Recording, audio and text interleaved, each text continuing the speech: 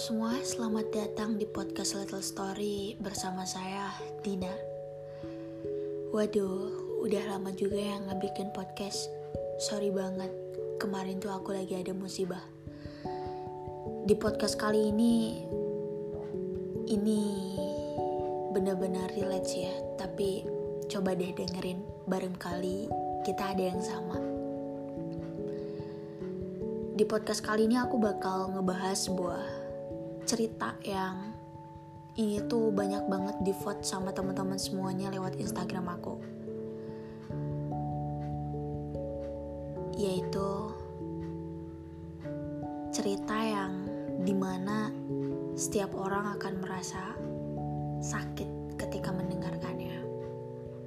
Oleh karena itu, selamat mendengarkan. Aku merasa cemburu, namun ternyata aku bukan lagi siapa-siapanya.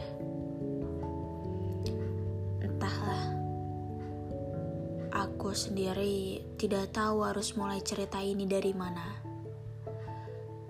Semua terjadi begitu saja.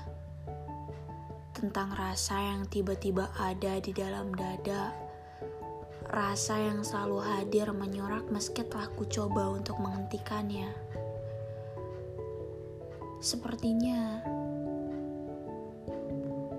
aku menyukaimu, yang entah engkau pun menyukai perasaan yang sama atau tidak. Kamu selalu membuatku selalu merasa nyaman, dan kamu selalu memiliki sejuta cerita untuk bisa membuatku tertawa. Namun tampaknya di sinar matamu bahwa sebenarnya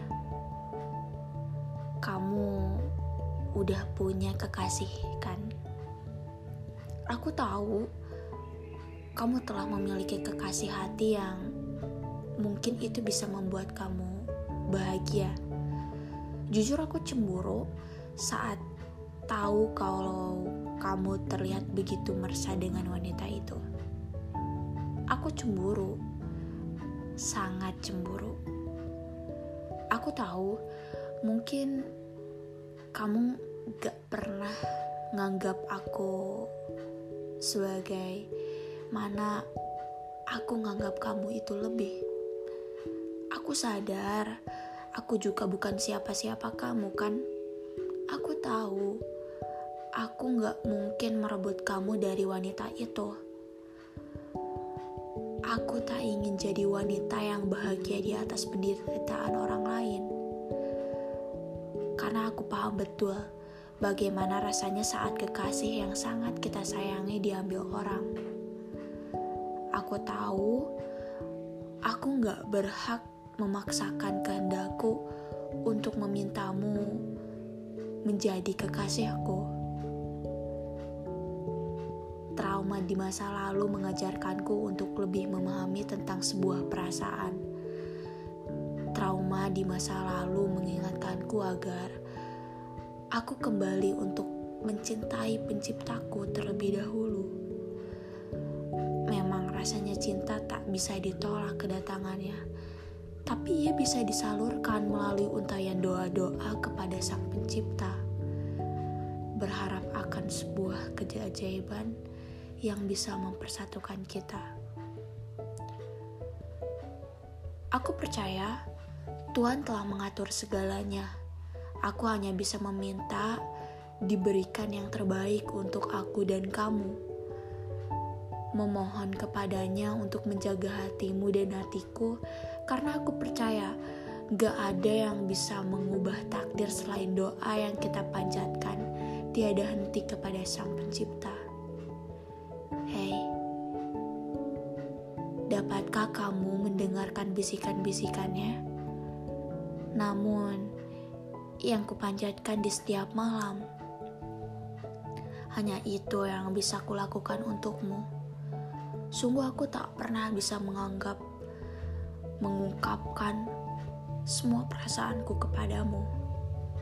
Aku hanya ingin menjaga diriku dari sentuhan-sentuhan yang haram, dan aku gak ingin menambah beban dosa yang nantinya akan kupukul dan kupertanggungjawabkan sendiri. Aku hanya bisa berharap semoga kita bersama dalam suatu ikatan yang halal tanpa dosa. Wais, ini cuaks banget gak sih? Ya, tapi gitu. Mungkin ada beberapa orang yang mikirnya kayak gitu. Tapi buat kamu yang udah ngirim ini via email, aku salut sih sama prinsip kamu, dan mungkin kamu udah ngerasain sakitnya sebelum kamu mulai jatuh cinta lagi kan. Aku percaya kok semua pilihan kamu adalah yang terbaik buat kamu.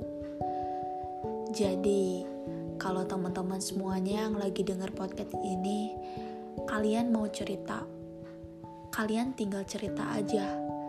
Kirim cerita kalian melalui email ataupun Instagram. Namanya Diena M. Syadia. Ntar aku bacain kok, sama kayak ceritanya kakak yang ini. Aku ceritain dan aku sangat suka dengan ceritanya. Jadi buat teman-teman semuanya, gak ada yang bisa aku bilang, karena mungkin jalannya kita beda-beda namun alurnya bisa sama. Semangat terus, apapun yang ada di depan, jalanin ya. Jangan sampai kamu berhenti. Walaupun kamu sudah merasa capek, istirahatlah.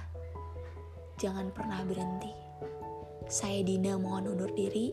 Selamat bertemu di podcast selanjutnya.